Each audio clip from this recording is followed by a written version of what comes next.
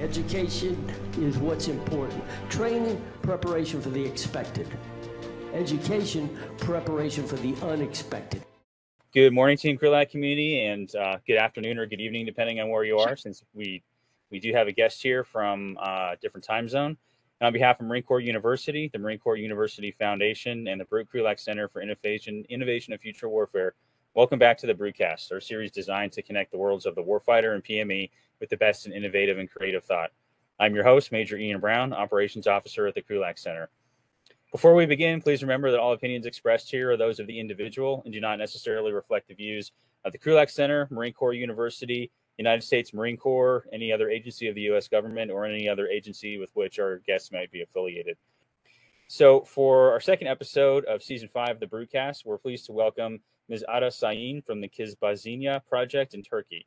Team Krulak first learned about this project from a wargaming exercise that we ran for the NATO Allied Rapid Reaction Corps in the United Kingdom a few months back. And if you want to know more about that exercise, as well as more about the Allied Rapid Reaction Corps, please check out our previous Brewcast interview with their team members. It was a good time. But the Kizbazinya project aims to increase the place of women in the defense and security sector, strategic decision-making mechanisms, and domestic and foreign policy tables in Turkey. And to do this, they have created a unique war game called Women in Command, Hybrid Threat Rising, which has already seen use in Europe and the United States. And so Ms. Sayin will discuss this project and the unique wargaming platform they've created. So some background on our guest. She is a last-year law student in the University of Strasbourg, France, with an interest in conflict and defense.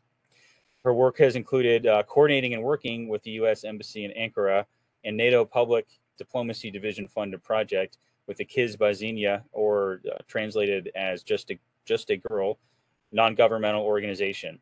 She became the project manager of the Women in Command project following the alpha release of the product, on which she acted as the design team lead. Under her leadership, Women in Command became Turkey's first game dealing with hybrid threats, the first game to be developed for training women leaders, the first game to be designed and led by a woman, and the first game to be presented in an international wargaming conference. The game also obtained the International Serious Play Awards Golden Medal. She has presented this game at the Connections UK Wargaming Conference, at Connections Oz, at the Land Warfare Academy of the Netherlands, which made it the first time a tabletop war game developed in Turkey was used in a NATO member nation's military institution.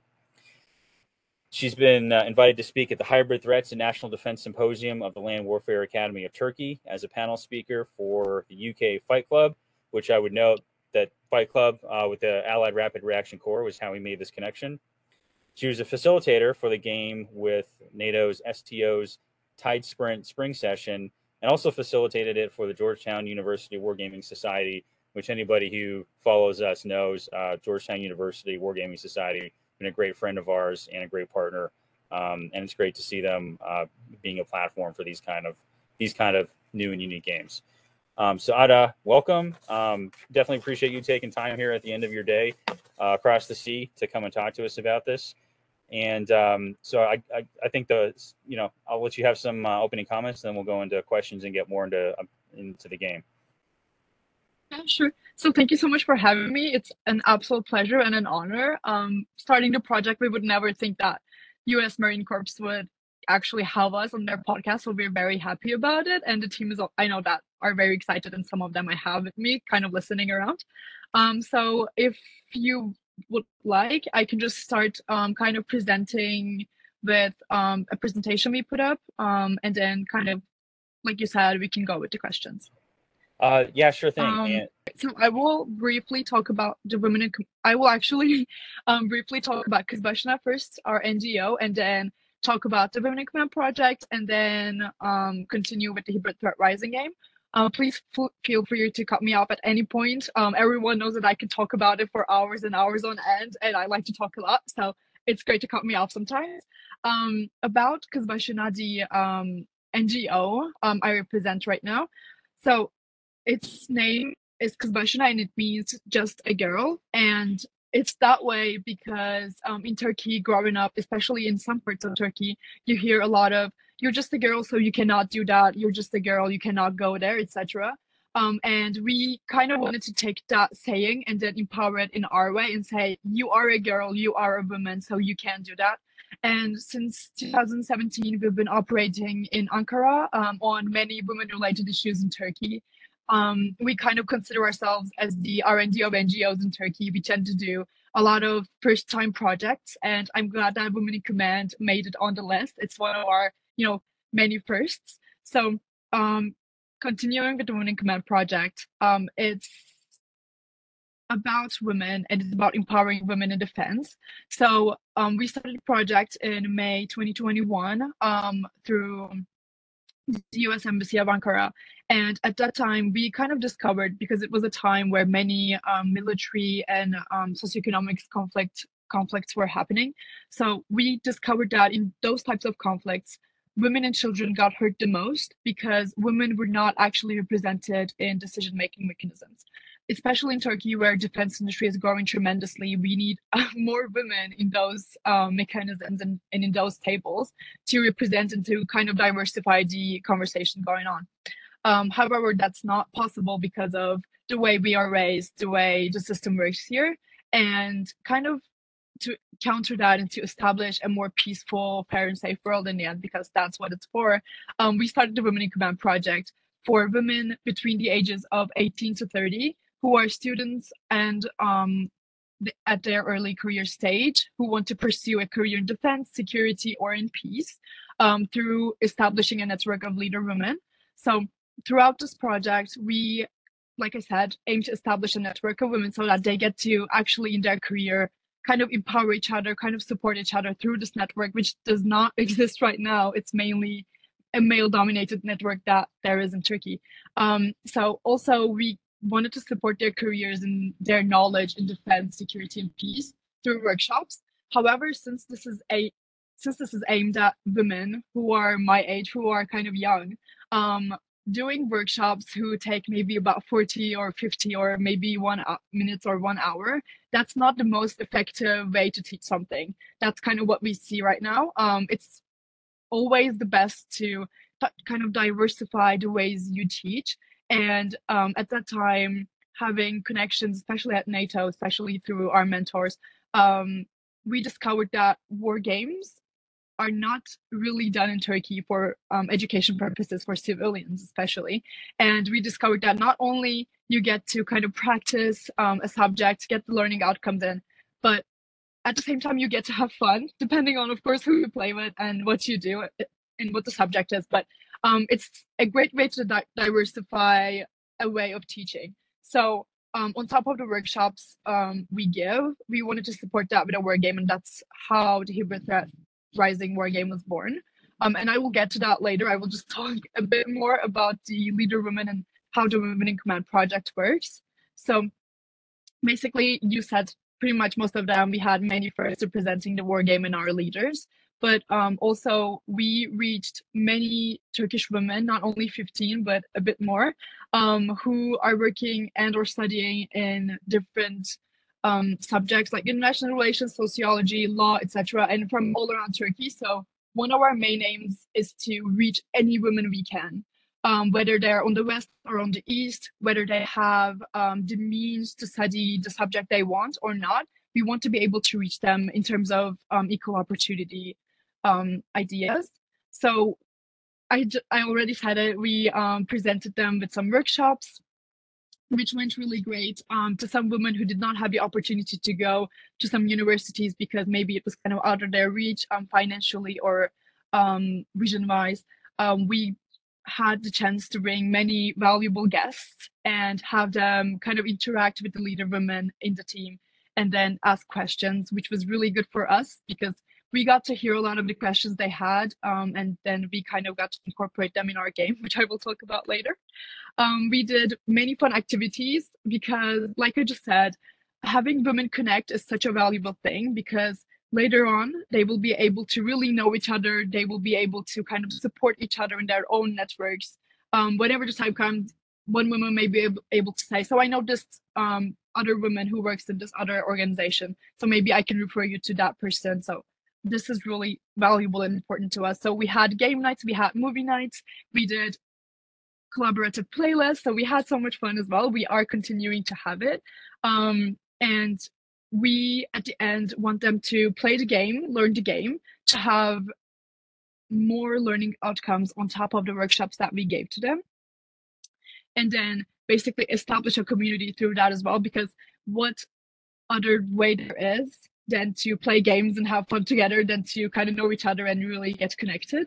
And we designed Hybrid Threat Rising game. So I have pretty much all of the components of the game laid out in front of me. We have a map, we have cards, we have supporting elements, we have a tutorial level. So on how we got to develop the game is at the beginning, we looked at many documents, we did a lot of research and analysis. And I think this was the most fascinating part. We got to discover a lot of new subjects, talked a lot with our mentors. We worked with Imaginetic from Canada, and we worked with Becca Chaplin from NATO's SAS 129 and 172 research task groups. And we worked with Girl Security from Washington, D.C., who had done a similar project before, but for high school level women. And we also got to play a lot of games, which was the most fun part of the project, I think. We discovered Memoir 44, Twilight Struggle. We played Brian Train's game on the Russian War as well. And we just kind of diversified our subjects. We came up with a lot of the learning outcomes that we wanted to present to later women with. And then we started to design the game. So designing the game, it was also one of the most fascinating parts. To me, I think the whole project is kind of fascinating. So I will just continue to say that and repeat it, I think. But yeah. And basically, we worked with, again, Imaginetic, and at that time I was leading the design team. And in Turkey, we did not have any young women who were designing war games, so that did not exist. And we kind of had to build up our own team from zero. And we did a very selective team building process. And we basically had women about my age from, I don't know, maybe 18 to 27, 28, from maybe studying architecture, who had experience in graphic design, who were studying law, etc. So we had a group of women interested in designing games and playing games, which was the most important part for us. And we also had men who were interested in playing games, because that's also something that we would like to have in mind, because not only we want this game to speak to women, but it's also very important that it speaks to pretty much everyone we present it to, so that's as inclusive as it can be.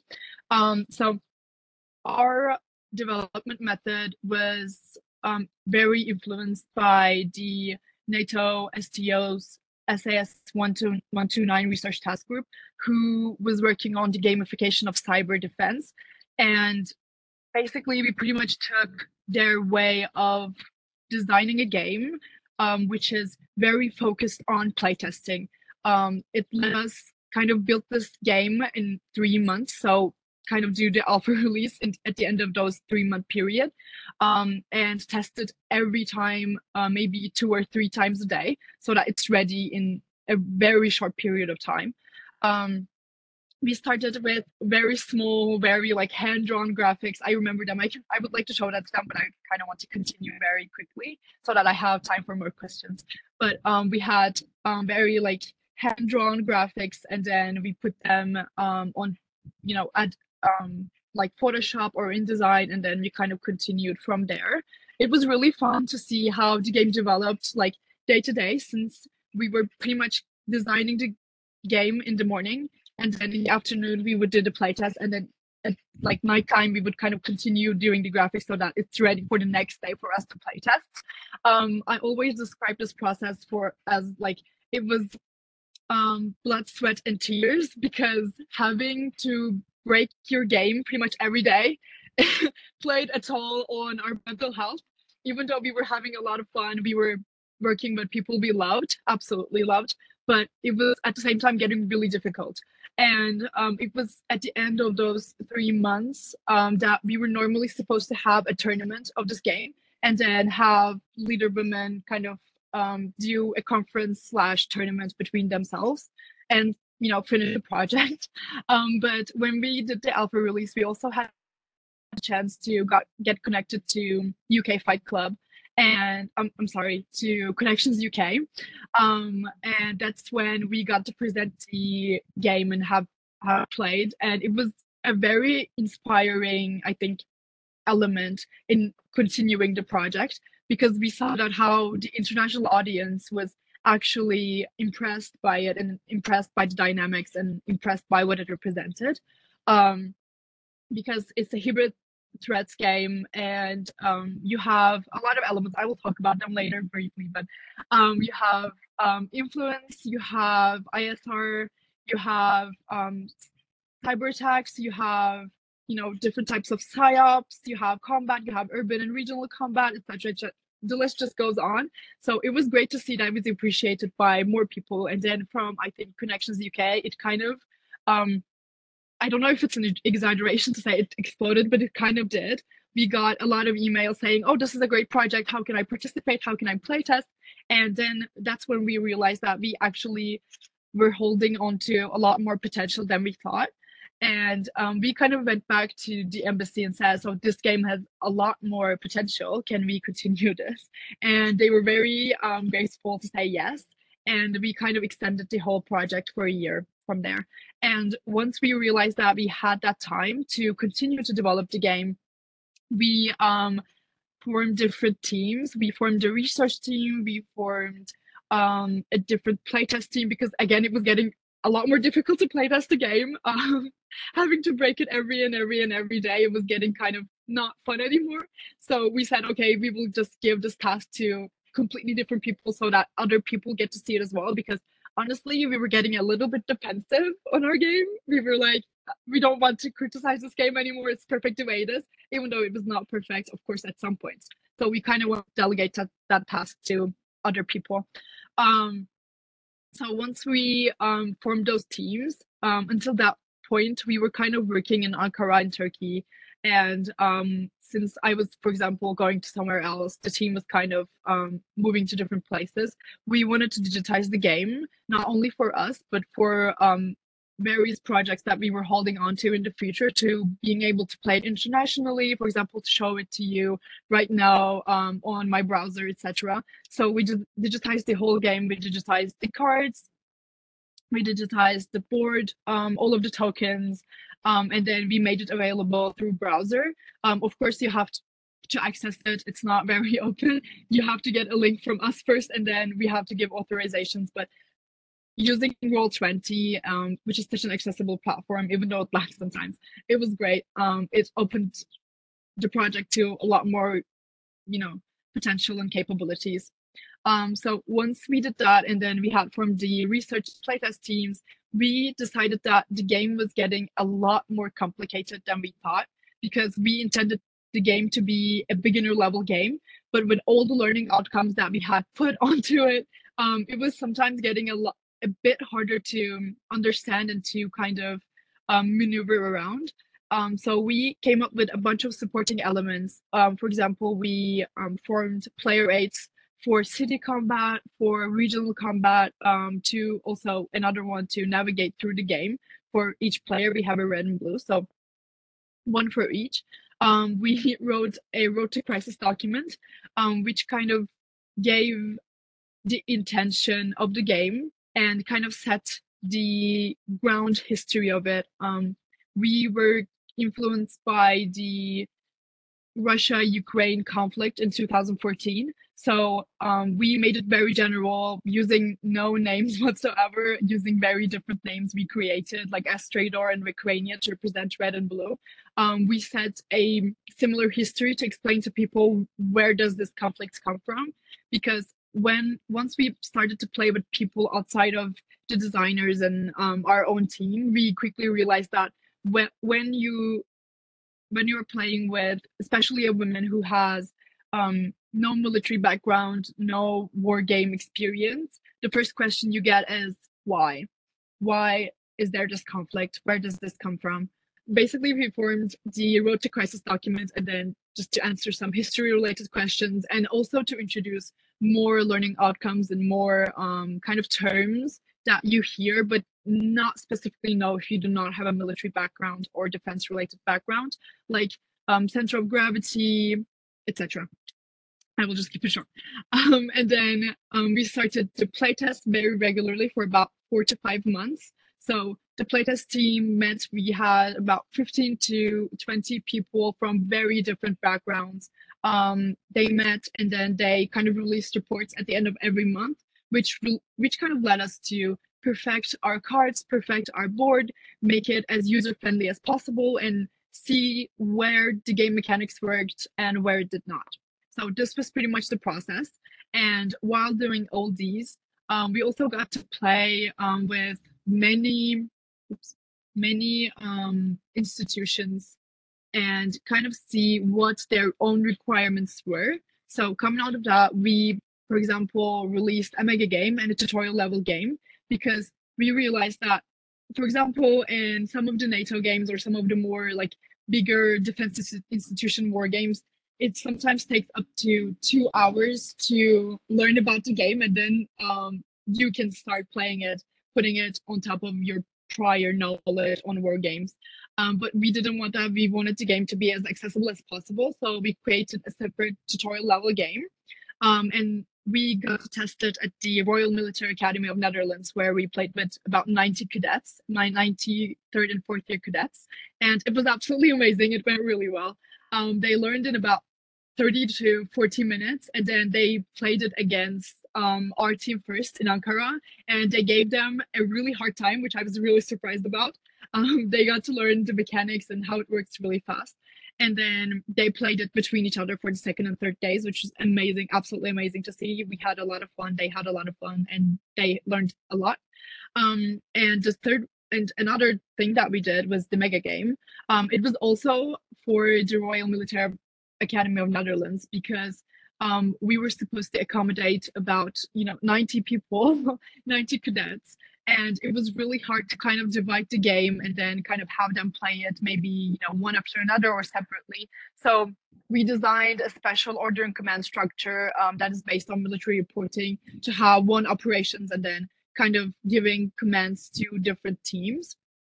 We got to test it really briefly, but mostly we focused there on the main game. When the third point is when the Russian-Ukrainian conflict broke out again this year, we realized that our own game was already outdated. So we wanted to see if the game had the capacity to be adapted to other scenarios, future scenarios, or different types of game elements, different types of histories. So we developed a special matrix game for it and also got to test it with, I think, Georgetown University. And it worked really well as well. It kind of proved that we could actually use matrix games even within our own game as a critical analysis tool. So this was kind of the additions on top of the game.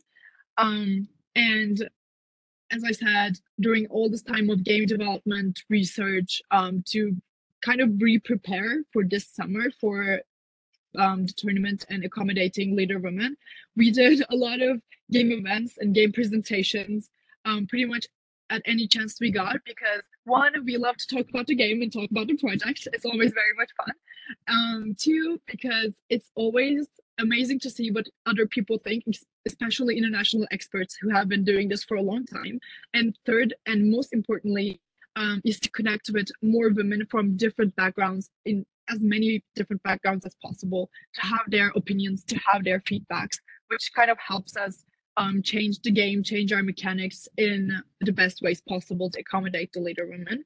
So in terms of that, we presented at Connections UK, we presented to the Cyber Command of Netherlands, we did the Land Warfare Academy of Netherlands event, we presented at Connections Oz, and then we did the Open Remarks for the Women in IT webinar for USMC of Ankara.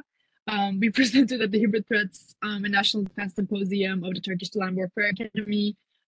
We were very lucky to be invited also to speak at the Women's Day webinar of UK Fight Club. It was so much fun, and we got to do a lot of connecting and networking as well. It was amazing to get to hear thoughts of, for example, Tess Potter and other amazing women invited. We recently presented at NATO STO's Tide Spring Conference in Poland. And we played with Georgetown University, Central Michigan University. We did many events with UK Fight Club. We did, for example, MMR 44 tournament. We played this War of Mine to kind of see how humanitarian could be maybe included in our game. And we recently played with UK Civil Service. And we have, I'm just continuing with ends and ends and ends, but we also have a game coming up at the STL, I think next week. So we're very excited on that as well. Here are the upcoming events for it. And I will just kind of continue with the mechanics of the game and then talk about what do we have in the game, what do we accommodate in the game. So we wanted to represent real life events and kind of simulate them in the best way possible. Of course, with having the outcome open to how players play the game and kind of go themselves throughout the game so that they can see different consequences play out. And to build a game which is again hybrid warfare game that lasts about 3 hours. It is played through 2 players, so it could be just 2 players or 2 teams of whatever many people, up to 10 of course, and then it gets to be lost. It mainly talks about, and it kind of aims to at least stimulate the Russian-Ukrainian conflict of 2014 in a very general sense. It is aimed to be a beginner level war game. That's why I talked so much about our player aids and accessibility issues. And it is mainly ran by cards. It simulates about 12 months, 12 most active months of the conflict. And it has 5 turns, and in every turn you get to test out different kind of scenarios, most of them being based on cards. So we used cards to kind of give women a sense of control, because once you have to come up with your own decisions, it's always the best to have something written in front of you. At least that was our experience. And with cards you get to kind of give the background information, so what happened, the history of that card, and then the effect of that card. And then at least you have once you have something in front of you that you can read and come back to and think about and maybe discuss with your teammates, it kind of facilitates the conversation and then lets you kind of feel at least more in control of the game and more at ease with it. So we took our event scenarios from the research specialist team on hybrid warfare of NATO STO. They're modeled from the Ukrainian case study reports. So we basically went through the whole report and said, what are the main scenarios that we can take? What are the main events that we can take and put in our game?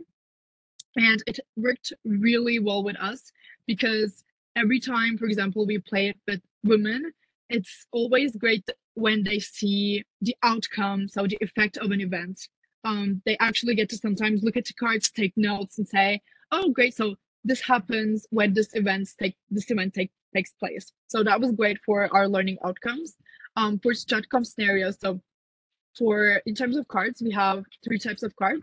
We have blue cards, which benefit blue. We have red cards, which benefit red. And then we have gray cards, neutral cards, which may benefit one of the players, which may have bad consequences on 2 of the players, etc. So they're kind of like wild cards, and they represent humanitarian issues.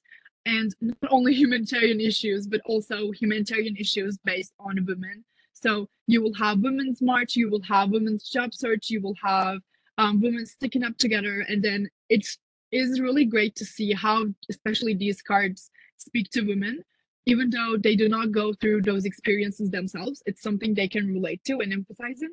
So it lets them really get connected to the game and really kind of focus and understand what's going on.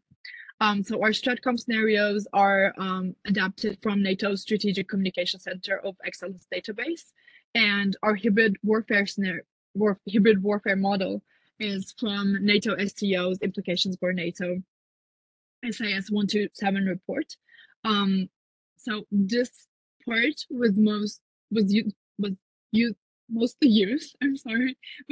used to kind of set the card-based influence model of the game. I will very shortly open the game for you as well, but just so you have an idea beforehand. This part was mostly used to stimulate kind of the influence-based mechanic we have, where you put influence on different cities, and then you kind of gain control of them. And here we go. And once you finish that influence part, we have cyber attack scenarios, which were modeled from the NATO Cooperative Cyber Defense Center of Excellence report. So we used real life scenarios. We made them very general, again, with no names whatsoever. But we wanted to take real life scenarios to show to the women and, of course, men playing this game that cyber attacks happen every time, even more than you would expect. So they will happen at every turn of the game, and then you will have to kind of navigate them as much as you can. So even though red attacks blue every turn and blue can do nothing about it, pretty much, what blue can do is to prepare. So for example, it could be building up resource points to kind of decrease the effect of that attack from mid to low, for example. So once you do cyber attack, we go into multi-domain operations. Multi-domain was one of the parts where we had the most difficulty kind of operating, because it's such a detailed concept, and once you introduce multi-domain capabilities into the game, you kind of have to either go all the way or kind of have it in a very basic level, so that especially first-time wargamers, when they see multi-domain, they don't get confused. So we basically put them on a very basic level, just to represent what multi-domain is and how can it benefit a player, how can it benefit a nation, a military organization playing this. And then once you finish that, we go into special operations. We go into basically the combat, the action phase of the game. And at that point, we have urban combat, we have regional combat, and for that whole combat and unit mechanic, we took our order of battle from the army lineup and order of battle from the Institute for the Study of War Resources, which was really helpful. We just kind of modeled them up and then put them to the game with very restricted kind of number of tokens, so you don't get to have as many units as you want in the game. So they're very realistic on that part. For the simulation table, so for the CRTs, combat result tables, we modeled Strike, created by DSTL and the Ministry of Defense of England, which was really helpful. Again, we kind of modeled it up. Normally, I believe their own combat result table is like a page-long table, which is really complicated. But we, again, want to simplify it as best as we could, so we modeled it up. And a bit more details on the game. I will just try to kind of switch to the game page. Here we go. While that's launching, I will continue with some of the game mechanics that I personally find interesting. And if you have more questions, please feel free to ask. I think two things are very valuable. The first one is that we have different mechanics for red and blue. So we tried to kind of simulate the conditions that were at stake as best as we could.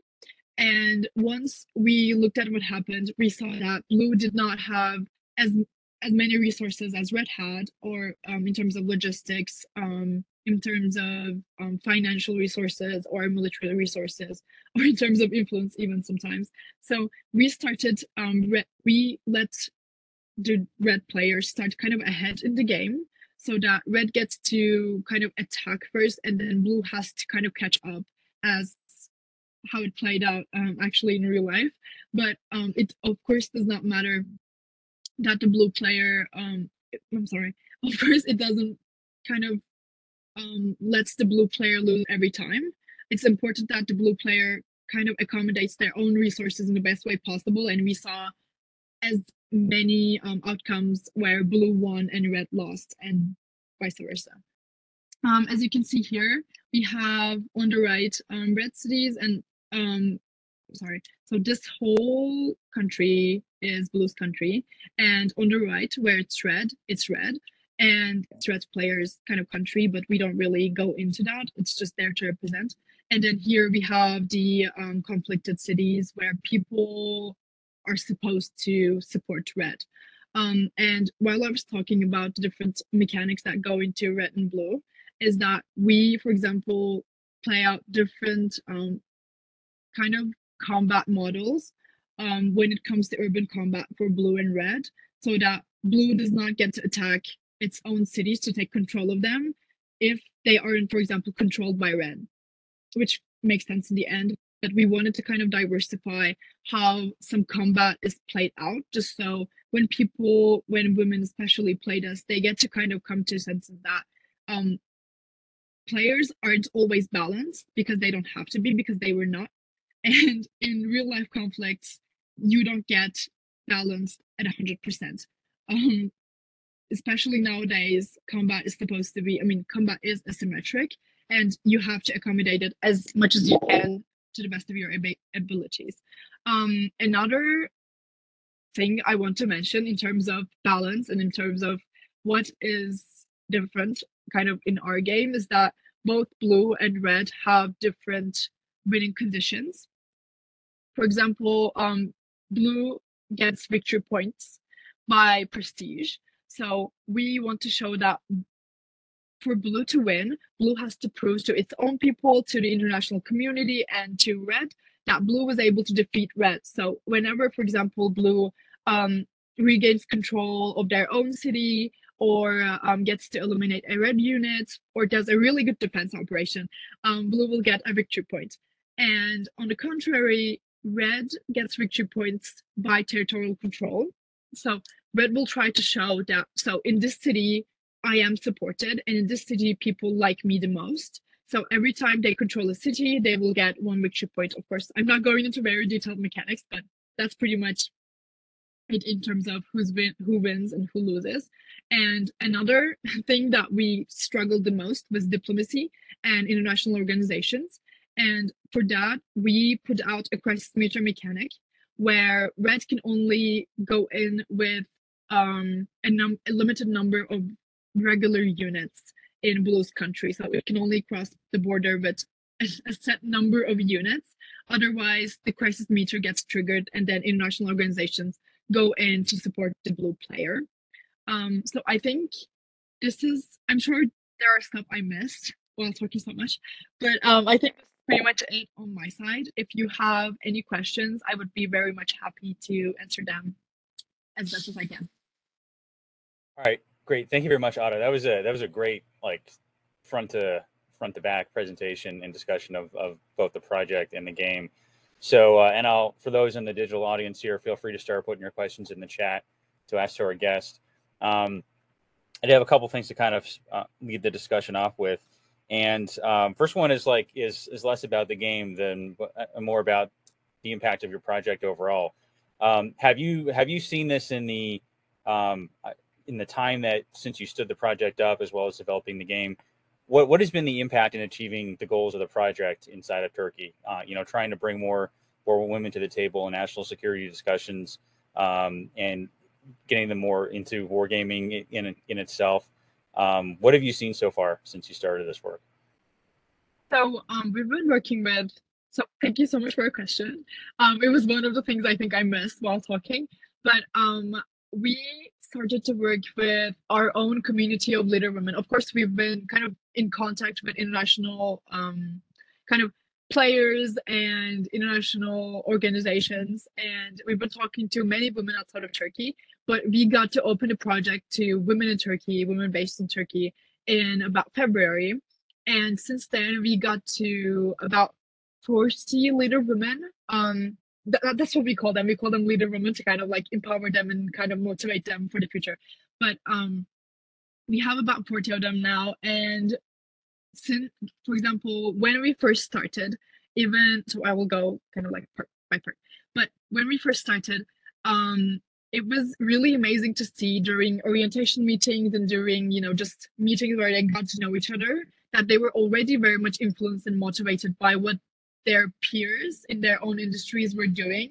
So we had some of them reach out to us after that. So I got connected with this person who kind of is helping me get an internship in this position. So we immediately started to see results, which were very positive results, both for them and for the team, for our motivation.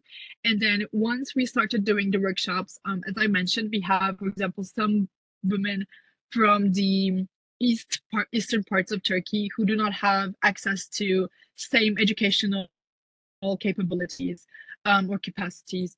And once we started to bring professors or professionals in, it was great to hear them talk about their own motivations and their own like future plans with those professionals, and then have them get as motivated and as influenced by having a direct connection to someone who's working in their future area. So that was kind of like the second impact. Thirdly, when we very recently started to play the game and introduced them to wargaming, how to design a wargame, because we went through such a long process of that. It was great to see that they had discovered a new area, which is wargaming, which was also very kind of fun to in terms of the Bashna team, because that's not usually what we do. Um, and it was great to kind of hear them talk between each other and to us about, so what are the other war games that I can play? What are the things that I can learn in terms of wargaming, in terms of um, defense exercises? So I think with those three parts, we kind of got an initial positive response. And in the future, of course, we would like to kind of open them into interviews, into kind of like internships, etc. And for that, we've actually been in connection with NATO STO's Chief Scientist Office, and we are in kind of in the process of planning a visit directly to NATO HQ in Brussels. And I think it will be great to see after that what kind of impact that has on them, and then kind of to see what their response is. And last thing that I can add is that one of our projects' aim is to kind of follow them in the next maybe 5 years, so in the long term as well, to see where they end up in terms of their careers, if this project is successful also in the long term, where they get to support each other and they get to really nice places for themselves. And so we will also be looking into that as well, to keeping that a close community through maybe games, through events, through other kind of international maybe organizations, but we will see that as well. Okay, great. Thank you. Next question is actually Dr. Leslie Wilhelm threw it in there, and it's something I wrote down here as well, which I think will be of definite interest to our audience, which is if people want to get more involved in this project, what's the best way to ask to help with playtesting or to facilitate a session, and what's the best way to follow your organization to see not just where the game goes, but other things that your organization is working on? Oh, sure. So I think, oh yeah, okay, this is a great question. I think it would be best to maybe reach out to us directly through you or through maybe LinkedIn, etc. You can just type my name and I will show up. If you want to playtest the game, or if you want to know more about the Women in Command project, if you want to even play the game, we're of course always open to that. We really have fun playing our own game, so no worries. And if you would like to know more about Kazbashana NGO and what we do in terms of women and in terms of more local projects, or even international other projects, which, for example, we just started one with UNFPA, you can always look at our website, which is Kazbashana, the way you write it in English alphabet, or you can also search us on LinkedIn or on Instagram. So we are pretty much on every social media place possible. Okay, thank you. And yeah, and for those online and listening, I'm going to make sure to put some links to those accounts and web pages in the show notes for this one, so you can just go directly there right from this episode. Last question I kind of have for you, and then one more chance out to the digital audience if you have something, type it in. But obviously you've made a lot of inroads and been able to demonstrate this to partners, allies in the European continent. Georgetown aside, for the event you did for them, do you have any other plans for demonstrating and facilitating this, either for American national security think tank, academic or civilian type organizations, or outside of Marine Corps University here, other U.S. military educational institutions in the future? we are in the process of organizing some games and some events with GSTL, some UK and US based organizations. But of course, we are always open, and I would like to really underline this. We are open for any type of collaboration, any type of kind of reach we can get to professionals and to, women, especially in these areas, but also male professionals, because any feedback we can get from different people lets us increase the accessibility and the visibility of this game, which is really valuable to us. So if any organization comes at us, or any individual even, we are very much open to test it, talk about it, kind of go through it, really to anything. So that's something I can emphasize gladly. All right, I don't have any other questions here in the chat, and we're coming up on about an hour here. So happy to give you any last comments or thoughts you'd like to share before we finish. So I think I mentioned pretty much anything I could. Of course, I could talk about it for hours and hours on end, but feel free to reach out if you have any remaining questions or anything you would like to say or initiate. We are very much open. And thank you so much for having me. It is a great pleasure to talk for the Marine Corps and, for your organization, which we've been kind of in contact for some time now. And this is something that's like long awaited in terms of podcasts or any kind of visual for the team. So they're like really excited. There was some people coming in and going out. So again, thank you so much, and it's great to be here. Yeah, well, thanks to you for your time and staying engaged with us over the summer, so we could put this together. And I'm sorry, I do have one comment here. I'll make sure we get out. Sally at MPS. She's going to reach out to you via LinkedIn. She works on the Global Echo team at Naval Postgraduate School, and I can actually speak to the good stuff the Global Echo team does at MPS. They have a whole host of web-based games that are really open access, as long as you just ask them for a username and password and they'll get you in. But we at the Krulak Center, we leveraged Global Echo actually for one of our wargaming tournaments at the peak COVID, when we couldn't bring anyone in to do it. So they have a whole suite of digital games, and we ran our tournament using their Info Chess game, which is it's chess with a lot of twists, hidden information, cyber, psychological. It's a fascinating game that I would recommend to anybody in the audience as well to go check out on its own right. But also, I think there's good opportunity for collaboration there between you and MPS. So definitely look out for a message from her. Okay. Sure. Everybody, appreciate your time today, this afternoon. Ada, thanks for jumping in your evening hours, after work hours, and sharing all this information with us. To everyone in our audience, appreciate your time and joining us today. We hope you can join us next week, because next week we have we got our first Brewcast doubleheader in the works coming online for next Wednesday. Wednesday morning, we have the unique honor to talk with General Eric Smith, who's the Assistant Commandant of the Marine Corps, to talk about the Talent Management 2030 effort, which was a conversation we had here on the Brewcast a couple months back with the Talent Management Strategy Group that's working for General Smith. And we'll learn more about sort of what they've been doing in the interim and what the Marine Corps is doing with its talent management reforms in general. And then we're also looking to do a recording with leadership of the 2nd Marine Division on their support to Task Force 61 TAC 2, which has recently been both a large piece of America's security presence in the European region and part of a test bed for concepts from Force Design 2030, which has also been a lively topic of discussion in recent months here. So watch for announcements for both of those episodes on our email list and our social media channels. And finally, I'll put a plug in for our newly released episode of Down the Rabbit Hole on the Russia-Ukraine War with Dr. Yuval Weber, where we talk about the recent Ukrainian strike against the Russian air base in Saki, Crimea. Have some possible theories. I fully admit it's speculation, but there's in the absence of more detailed information, we explore some possible ways the Ukrainian military might have been able to carry this out, because it was definitely a unique strike that they carried out at a far longer range than we've seen anything thus far, and so some possible implications for the next phase of the war. So for that one, we definitely recommend the YouTube edition of that episode, since we make extensive use of the Ukraine map from Mr. Tim Barrick's operational wargame system. So for all that, and for all future events, make sure you follow us, and we hope to see you for those. Thank you. Education is what's important. Training, preparation for the expected. Education, preparation for the unexpected.